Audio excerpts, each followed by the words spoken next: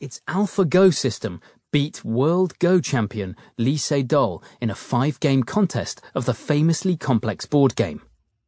Not content with defeating one of the world's best players 4 games to 1, in one of the most challenging board games to exist, the firm can now add another victory to its tally. At DeepMind's Future of Go summit in Wuzhen, Zhejiang, AlphaGo took the first and second encounter in a best-of-3 game series against 19-year-old Chinese world number 1, Ke Jie.